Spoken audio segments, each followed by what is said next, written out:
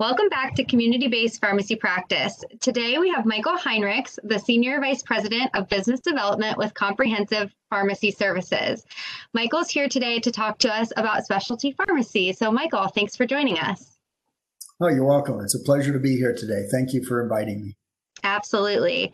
So before we get into the nitty-gritty with specialty pharmacy, tell us a little bit about yourself and your background and your position at CPS. Be glad to. As Dana said, I'm the Senior Vice President of Business Development for the Sparks team, Specialty Pharmacy and Ambulatory Pharmacy Service. We're a division. My background, I've been in the health system space for well over 30 years now. I know I don't look it, but I started very young. Not really. But that being said, my background is principally in the pharmacy space. So I played every base from the technician through the clinical coordinator, through the director of pharmacy, director for system, and ultimately had opportunity to be in an administrator role for a number of service lines, including cardiology and digestive diseases. And from there, I moved into a really interesting role as a strategic account manager for a large group purchasing organization.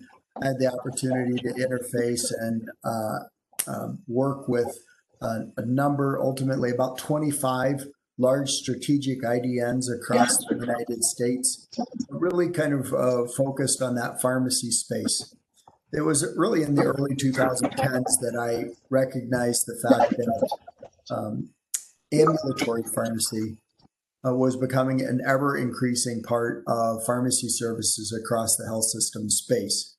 While there were probably a few innovators that started a little earlier, it really was in the 2010s that health systems really began to invest and understand the value associated with their ambulatory pharmacy space. And I focused my attention there and have been working in that space ever since. Wow, so many great experiences. And I know that you've done a lot with the specialty team. Tell us a little bit more about Sparks. So they'll hear from a few other people from CPS. So they've got a general idea, as well as they have some cohort individual students from there. But tell us specifically about the Sparks division. Sure. So Sparks stands for Specialty Pharmacy and Ambulatory Pharmacy Services. And so we really encompass the entire value stream of pharmacy on the ambulatory side. And so whether that is in the retail space, the specialty pharmacy space, or infusion, those are the principal places. There are others that are emerging as we move forward, such as the PBM space that is rapidly evolving. And so all of those have many of the same foundations that you see in the inpatient space, but there is a lot of difference. As most of us know, in the health system space, the ambulatory pharmacy divisions typically kind of grew organically. At the same time, the ambulatory space for commercial enterprises was constricting. And so basically it was consolidating to ultimately, end up with a handful of players in that space. We all know the names Walgreens, CVS, Rite Aid, and the like. And so basically what happened is the knowledge around ambulatory really kind of is confined and constricted down to to a handful of conglomerates out there. And so specialty and ambulatory, especially in all veins, really kind of because of its organic growth in health systems, has not really evolved in the most competent way, because it's very hard to find that talent and those capabilities outside of, within the health system. And so what we offer are solutions across the entire ambulatory value stream for pharmacy to help health systems improve their services, grow their services, optimize their services. Mhm. Yeah, and one of those services that we'll get into here is specialty pharmacy. And I know that I've heard you speak on specialty pharmacy a few times, and each time I'm like, wow, you know a lot. So that's why I invited you here today, and I'm really excited for us to dive into, the specialty piece and hear more about that because you are so knowledgeable on this topic. Thanks. Um, Yeah, so so let's, I will interrupt there. So the interesting thing is that that presents an interesting perspective uh-huh. because that's coming from somebody within a health system. And yet, when I look at my own knowledge base compared to some of my colleagues who have been in the specialty pharmacy space for a very long time, my knowledge is not nearly as immense as theirs. And so I appreciate the compliment, but would have to say humbly that there are others that have a lot more talent than I do on our team. Yeah, I think that you'll give a great perspective to the students today about just kind of the background, and that's what we want to talk about. They'll hear from someone else in the specialty world as well, but really wanted to get into the nitty gritty of like what specialty is, kind of the impact on the health system, because you do go in and offer these solutions, how you work with administrators. So that's really what we're going to talk about today. So let's dive into kind of what specialty is and perhaps what defines a specialty medication. Yeah, sure. So let me go through just a couple of pieces of background on our group, just to give you kind of a framework, Yeah. just real quick. So we have footprints in over 50 retail pharmacies that we actively manage across the country. I talked about this contrast between health systems and the commercial enterprises. We've brought a lot of that talent internally from the commercial enterprises. So we have really tremendous and vast experience across that industry space. Additionally, on the specialty pharmacy side, we have footprints in over 100 health systems across the country on the Sparks team. And anything from really deep ingrained relationships all the way through placing the clinical management solution for specialty pharmacy, which is our one of our partner vendors, one of our sister companies, Theragy. And so, what you can see there is a tremendous capability and experience. So Yeah, to answer absolutely. the question you specifically asked, kind of what is a specialty medication? So we can kind of start there. And in short, these are drugs that are used for chronic and complex disease states. And so what differentiates them are really the things that you see on the right-hand side. So these are typically very expensive drugs. By definition, anything over $6,000 per year. But the reality is that a lot of these drugs cost a lot more. And when I say a lot more, I read just the other day that the most expensive specialty drug that has been launched this year will be costing $72,000 per month, right? Wow. So this is a drug that has a price tag of almost $1 million. So what we understand as a result of that is that, these are drugs that are priced at very high prices. They're having to be paid by the payer at very high prices. And so there's a lot of interest in making sure that these drugs are managed properly. And this is frankly where health systems, where retail pharmacy dropped the ball, because the focus, while it was historically on while these drugs historically were kind of managed within the health system or within a retail pharmacy, nobody wanted to take on that responsibility of managing the patient. And yet pharma and the payer were insistent that these drugs be managed because the price tag is so high. So you have a very high price tag. That price tag is tied to an outcome. So the people that are paying for it and the people that are distributing it and demanding that high price want to know that it's being managed properly. And so there's a lot of steps associated with that, not the least of which are the things that, for example, special handling, cold chain, warm chain, drugs break These types of drugs, which are typically large molecule drugs, they break in cold environments just as much as they do in hot environments. And in fact, in hot environments, it's even worse. And so, because they are very costly, payment issues come into play. And as a result of some of the expenses and the small number of patients that are often used, there are narrow distribution channels, narrow payer channels. And then the thing that really makes specialty special is that these drugs require monitoring.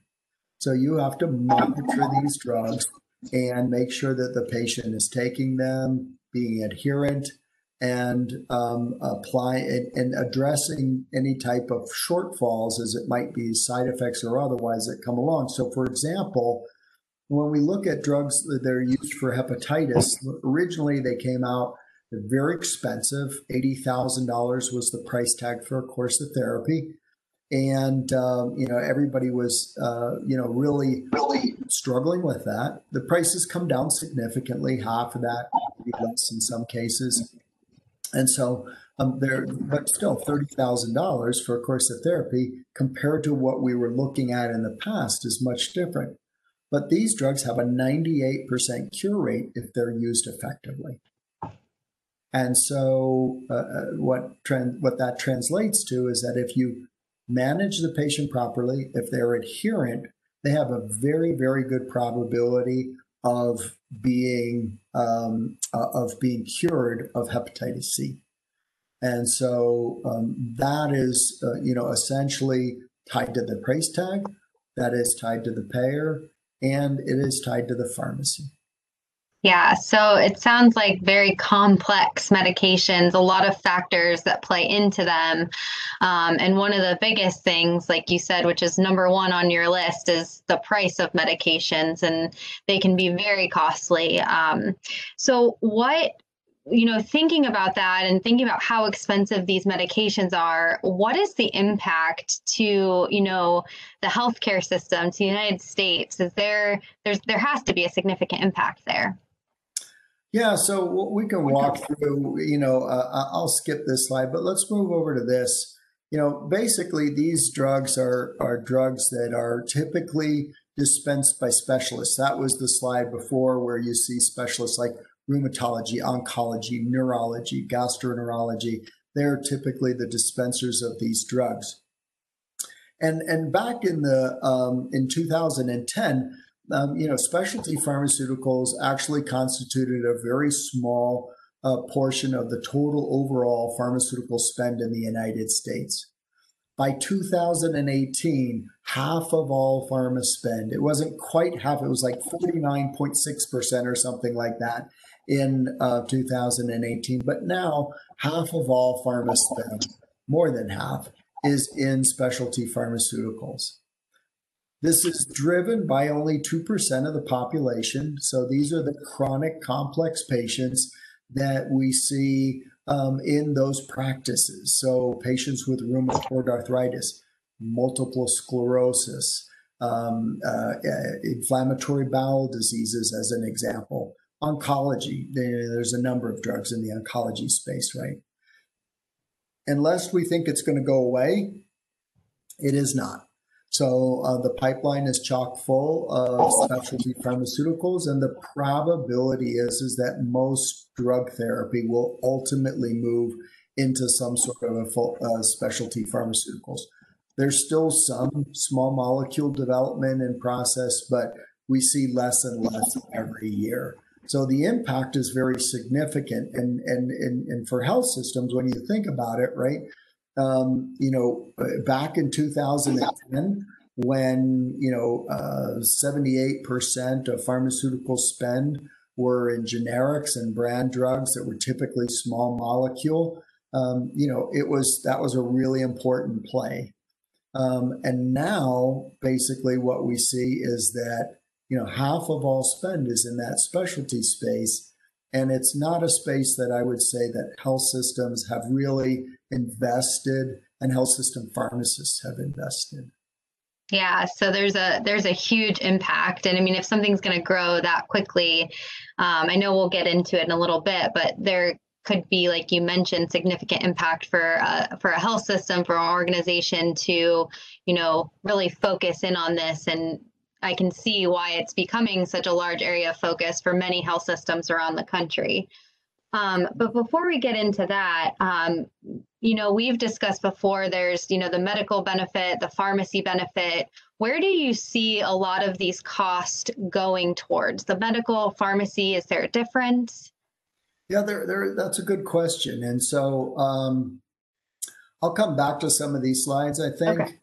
Let me move over to here, this slide.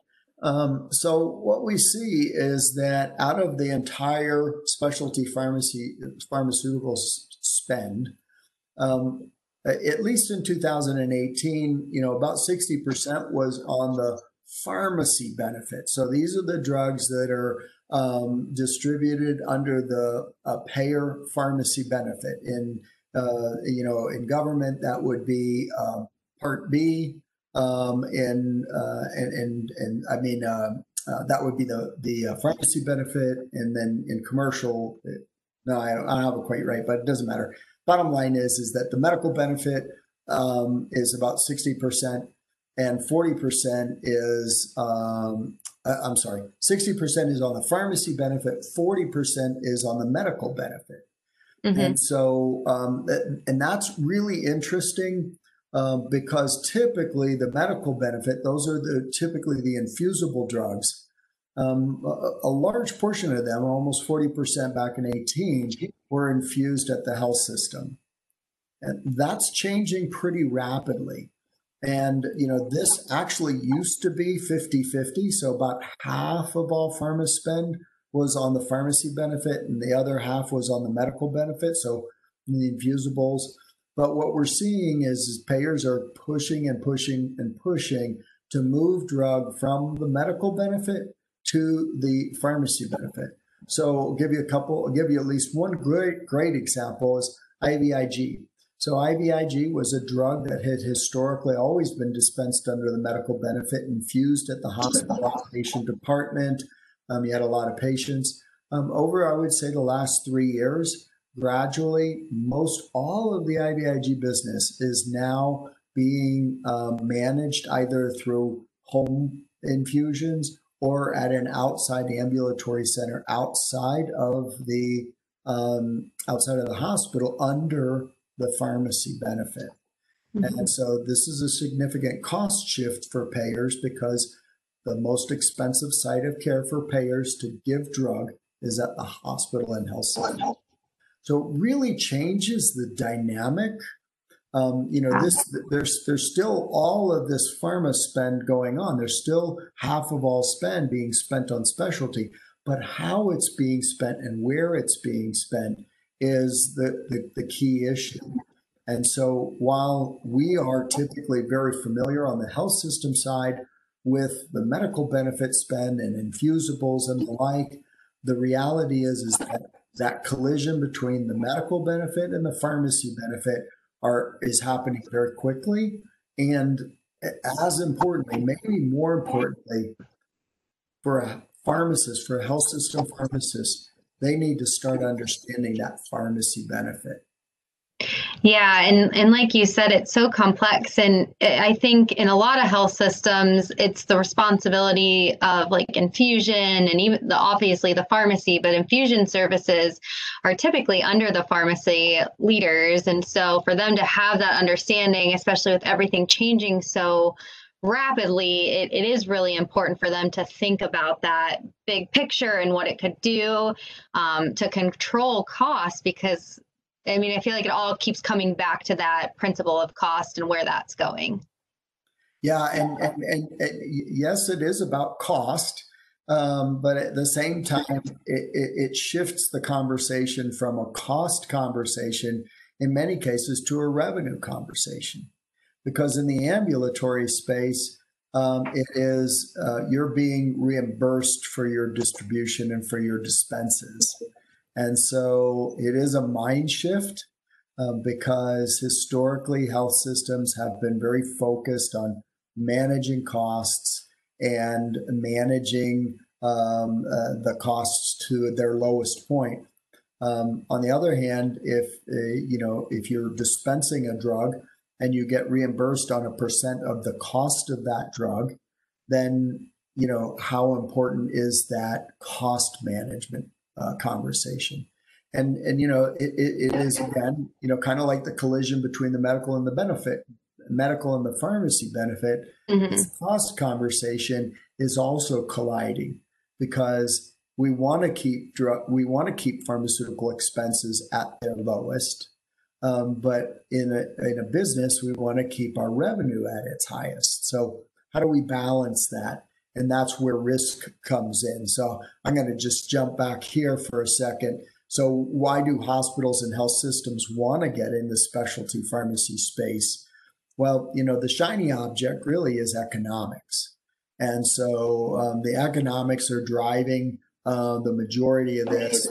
And whether that's compressed economics on the infusion side of the house, or whether that's growth of economics on the pharmacy benefit through specialty pharmacies side of the house, the economics is driving most of those conversations, typically as a result of this unprecedented growth in specialty pharmaceuticals. Yeah. And I think at the end of the day, what we're going to find is that as risk becomes more and more and more important conversation, and as managing populations becomes more important moving forward, we're going to have to do that if we're going to remain economically viable. Controlling the patient journey becomes key. And while we're still really early in those conversations, to be honest with you, most health systems, 85% of health systems have an ACO relationship. Mm-hmm. And so, that is important to that relationship. But typically, health systems are not operating in fully risk managed environments. And so it's kind of a mixed bag as to that piece. But as risk grows, and quite confident that, we're going to see health systems taking on more and more and more risk. That's the one trend that everybody says is probable moving forward. We'll see that, managing that patient journey and controlling the costs and managing the revenue side of the house become important. Yeah, so it sounds like you said, like, reduce cost, maximize revenue, and risk management is a huge part of operating specialty and thinking about the specialty picture. So right. in all of those and all these conversations, how do you work, or how do you, go to sell, I guess, the solutions or options of specialty pharmacy when you're talking with hospital administrators or things? How do you give them that idea? Or I guess explain that to them. Yeah, that's a really good question. And so I want to start there with kind of this quote from American Pharmacy Association from 2013, where, basically this was in 13, right? So this is now 7 years ago. It's every bit as pertinent today, I believe. But, it says pharmacists, regardless of their area of practice, should understand the place of specialty pharmacy within the industry, even though the field may be difficult to define, right? So we've talked about the fact that there are the drugs that are managed on the pharmacy benefit. So these are typically the oral and self-injectable drugs, as an example. We've talked about the drugs that are managed on the medical benefit. So those are typically the infusibles. But now we're seeing kind of, there's a, back and forth here. There are some drugs that could very well be considered self-injectables, like Neulasta and Neupogen, that, are managed on the medical benefit. And at the same time, there's drugs that are infusibles, clearly infusibles, IVIG, and yet it's managed on the pharmacy benefit. So we're seeing kind of this mishmash out there. And so this space is really challenging to define. And so we've taken a different position in that, and we define it as the specialty pharmacy ecosystem. And so when we look at the ecosystem, there's a lot of parts and pieces here. There's more that is in the ecosystem than what we just see here. But these, are the components. And so it starts with the patient. So it starts with that patient with that complex or chronic disease and their relationship with their specialty provider, typically. And so, and then it's a decision on where they're going to go. Typically, what we see is in a lot of disease states, they start in the retail pharmacy. And they get a small molecule and, something that is more traditional in nature. If we're talking about rheumatoid arthritis as an example, they might start in the, with a number of drugs. Or if we're talking about MS, a little less so with MS, but with multiple sclerosis, they start with the ABCs. So Avonex, Betaseron, Copaxone. But then they typically move quickly into other drugs. And so that could either fall into the infusion space or fall into the specialty pharmacy space. So again, in the infusion space, that's pretty obvious what that is. The specialty pharmacy space is typically those drugs that are oral and self-injectable. Historically, I would say that. That being said, we're seeing more and more of the infusions being driven over to the pharmacy benefit because of cost-related issues. And that's where you start getting into issues of brown bagging, white bagging, clear bagging, and all of these issues. And so, this interplay, this interrelationship between these different sectors of the ecosystem is pretty profound. Most patients that are on specialty pharmaceuticals are also on some other small molecule. And so they need that retail pharmacy access.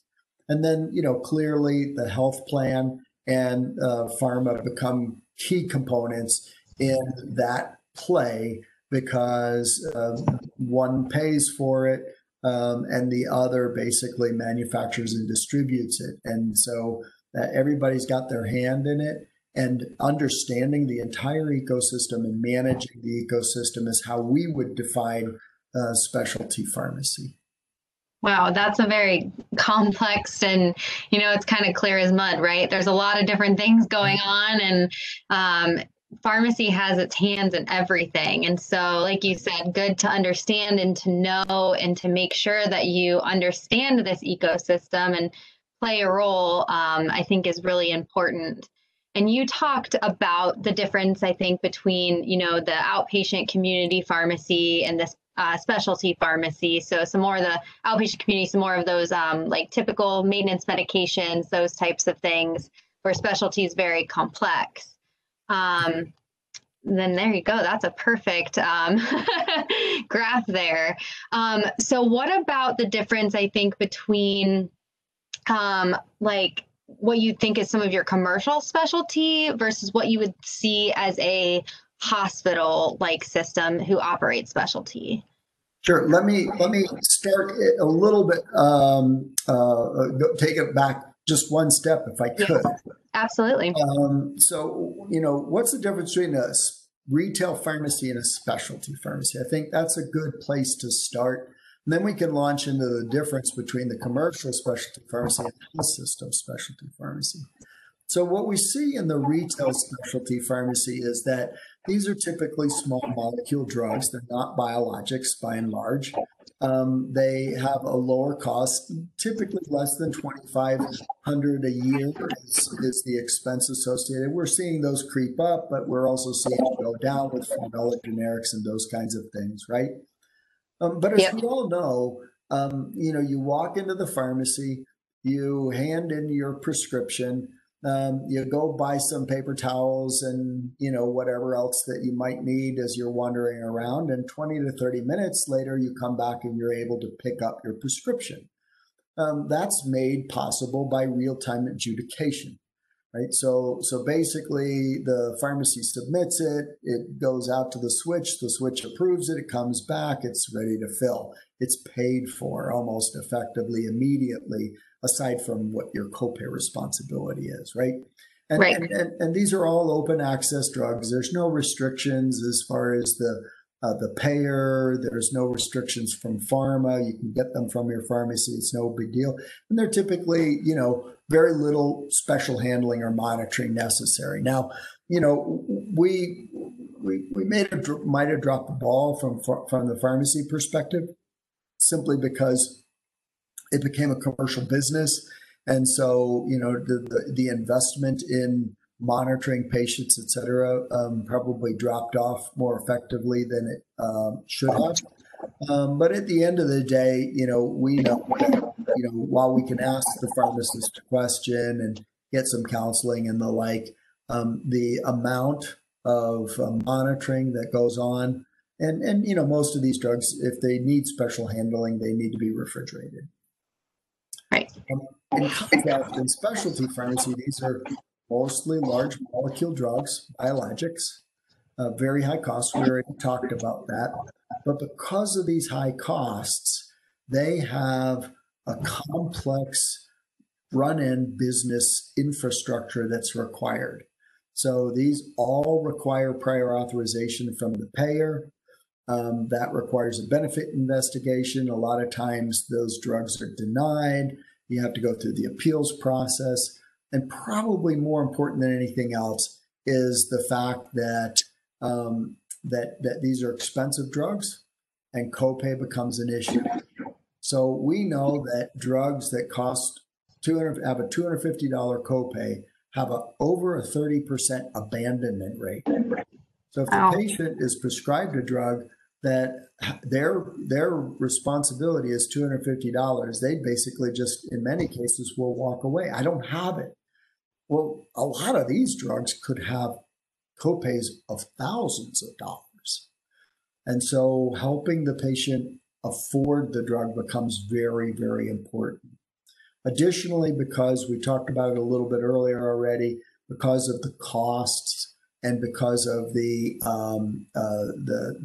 need to make sure that the patients are getting it right, the pharma has restricted the distribution channels in many cases. Some of that's economics, to be honest with you. And then the payers have an economic incentive to keep their own patients because they all have specialty pharmacies. And so that originated out of the fact that they wanted to manage those patients and they wanted to do the best for those patients. And now kind of it's gotten sideways with the fact that they have these businesses, these large specialty pharmacies, commercial specialty pharmacies, and they want to keep that business. And then lastly, we talked about it already, and that's the issue of special monitoring that is required for these drugs. And typically these drugs are, because of the prior authorization process, you're not going to get them in 20 minutes. It takes days to weeks in a lot of cases to be able to get through the prior authorization process. So they're all typically distributed by mail or some sort of a distribution service. And they require, cold chain management or temperature controlled supply chain management. When we look at the difference between a specialty pharmacy for a commercial versus a health system, what we see is that on the commercial side, these are typically very high volume, very large businesses. So they'll operate on pretty much a razor's edge, a 2% margin. So when you think about 2% margin businesses, your grocery store is an example. They operate on a 2% margin. This is there's not a lot of room for error. There's a need for efficiencies.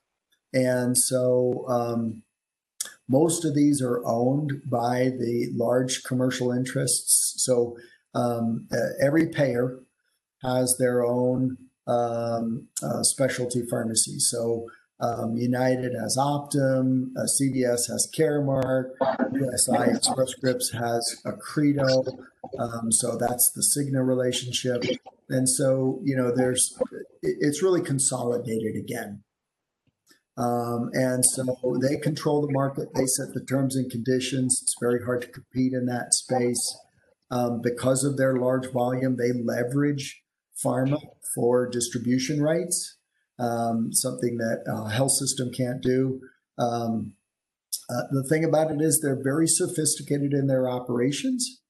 And because they have to operate on that 2% margin, they know how to manage and operate a specialty pharmacy at its highest degree of efficiency. And that's where the Sparks team, as an example, has come in, because a lot of our team has come from industry. We are not only able to manage, but build specialty pharmacies that are very efficient and drive the greatest value to a health system. So in short, commercial specialty pharmacies, again, are large volume, small margin businesses. In health systems, the opposite is true. So this is in the 340B environment. They typically operate on large margins and very small volumes, but they can drive effectively almost the same total value to the health system that a large complex specialty pharmacy on the commercial side can. And they do that by virtue of the margins. And so in many cases, operating on a 30% plus margin. The challenge with that is that a 2%, 5% kind of goes unnoticed. And so health systems just don't drive the value that they do on the commercial side. And that's basically because newfound money in a health system is hard to find. And they, want to have that newfound money. And then when it's found, they're like, oh, I'm happy. And the question is not asked, well, you helped us get to 5 million. Can you get us to 10 or 20? And because everybody's very happy. And so experience will tell you different. So they're controlled by the hospital and health system.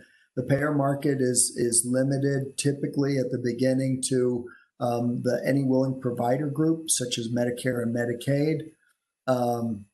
You have to demonstrate competency in order to get to the limited distribution drugs and get to payer.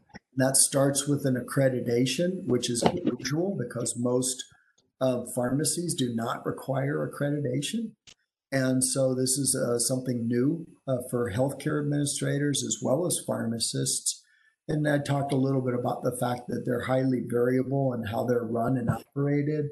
And so, as a result, you end up with a mixed bag of clinical results. You end up with a mixed bag of economic results.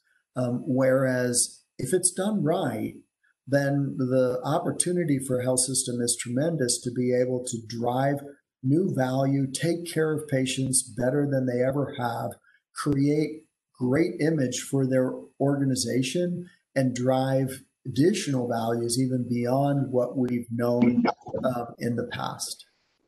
Yeah, and you said something at the beginning of all of that too that kind of sparked my thought process. You mentioned 340B, so I see that as an opportunity if a health system operates 340B with this specialty hand in hand, that could go really well together, as well as if a health system is self-insured, to try to help drive down some of those costs by maximizing some of the revenue, I think, from their own and keeping everything within the health system as well. Is that true?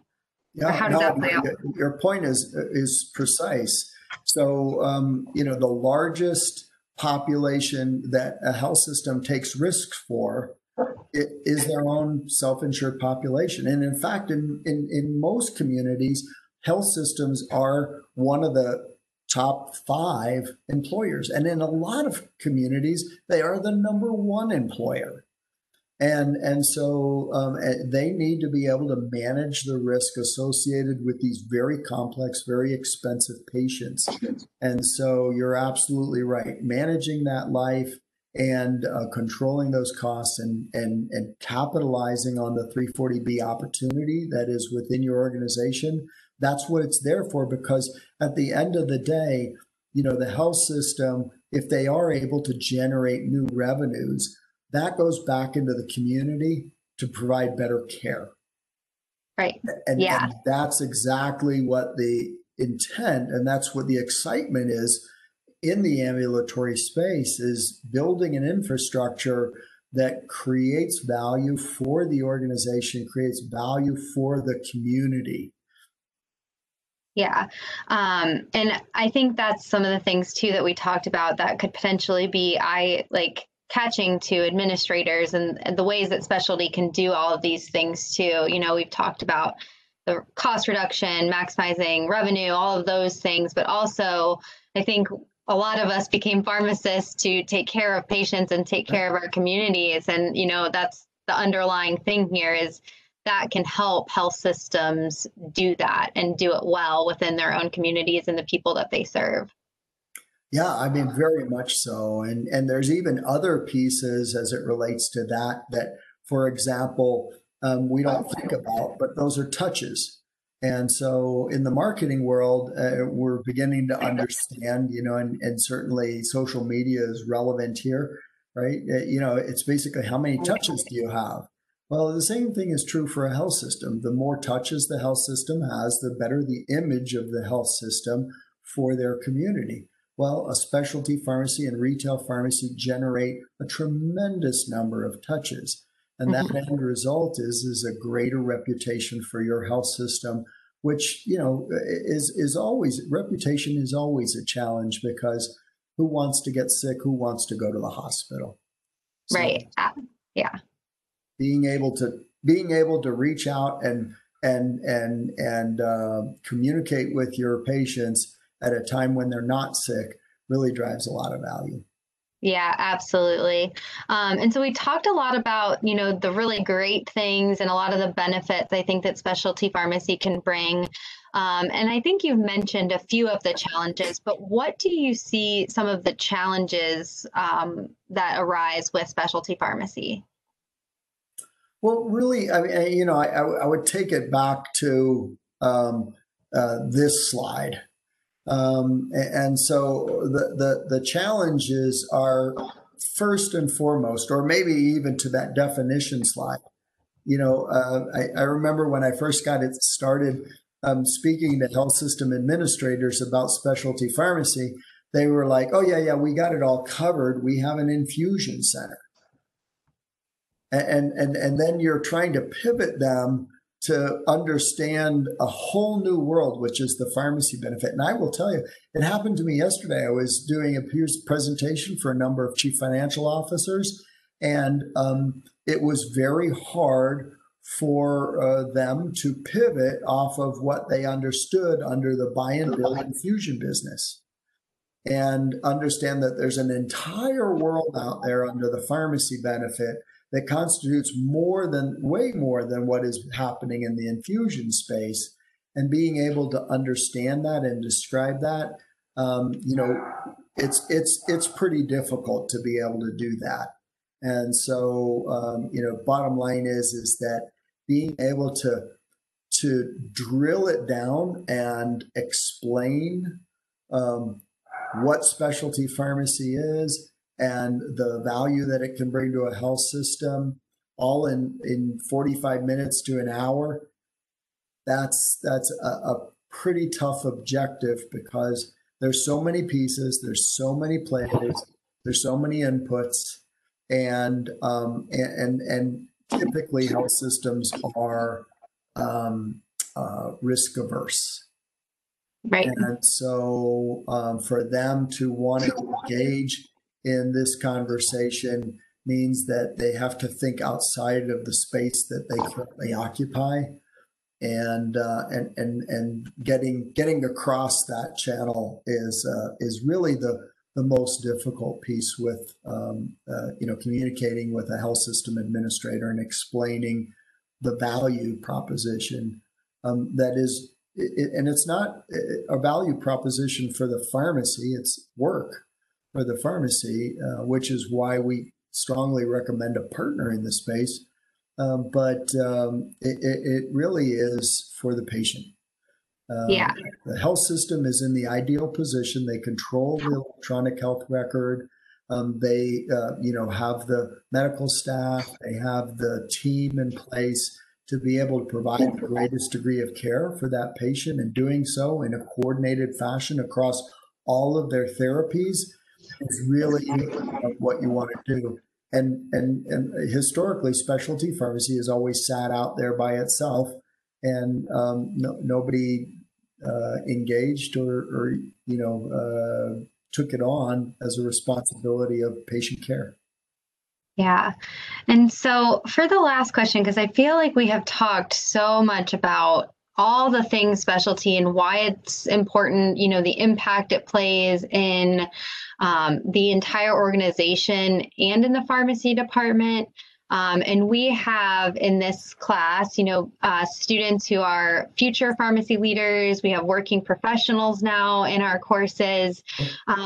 So what advice or thoughts would you give them, having this experience and talking with administrators to prepare themselves for this conversation? Because I feel like as leaders in pharmacy, they're going to be the ones that are, trying to bridge that gap and working one-on-one with those administrators and explaining these types of things to them and new services. So in all of that, how do you think that they could best prepare, or what advice do you have for them in this area? Yeah, I think the first step and the most important step is really become aware. Historically, especially in the health, it's been bifurcated, right? When we look at pharmacy, it's really been bifurcated. People go into health system, they go into retail, and then there's a smattering of folks that go into some other things here and there, home health, ambulatory, whatever. The reality is that if we're going to take care of a patient, then we need to understand the entire value stream of pharmacy and all the relevant points across that value stream, whether that's Crazy Maisie, that's my dog. She's losing her mind. That's only one of them. We have two Jack Russells and Jack Russell terrorists, and they both lose their mind at times. So, in any case, the understanding that value stream becomes really critical at the end of the day. We still are going to need experts in retail. We're going to need experts in the health system space. But to basically say, well, I'm an inpatient pharmacy leader, I'm a retail pharmacy leader, never the twixt shall meet, I think is really unfortunate. And we need to all grow and understand that the value proposition isn't taking care of the patient. I had a coworker once, Friday afternoon, the IT system is going down, and the IT guy comes in and says, hey, this is, unfortunate, but bottom line is that, we're not going to be able to get this up until Monday. And my coworker looked at him and said, so what do you want us to do in the meantime? And the IT guy says, well, all you do is distribute drugs. So, what's the big deal? And he looked at him and he said, well, I don't know if you understand this or not, but patients basically get better as a result of one of two things. They come in, somebody figures out that there's something wrong with them and they cut it out. Okay. Or we give them a drug and that takes care of whatever their malady is. That's typically what we see. Now, if you would like us to stop doing that, we might as well just close the doors. And so what we understand is that pharmacy, that drugs are an integral part of a patient's care, whether that's a specialty pharmaceutical, whether that's an infusible specialty pharmaceutical, a small molecule drug. All of these play very, very important parts in managing the patient and keeping the patient well and keeping the patient out of the hospital or getting them getting them out of the hospital or keeping them out of the hospital. Yeah, that plays a lot into many different things and themes that the students will hear throughout this course. And I wrote down two things that I really liked what you said, understanding the value stream and understanding the value proposition is taking care of the patients. I think that's great words of wisdom and advice and things that, I myself need to hear every once in a while, and all leaders do, and especially future leaders in pharmacy. So thank you so much. I feel that this was very informative, and you really went into detail about all the different things that specialty has to offer and the challenges. So thank you very much for joining us today. And I think that the students will find this information very beneficial. So thank you. Great. Pleasure. Thank you.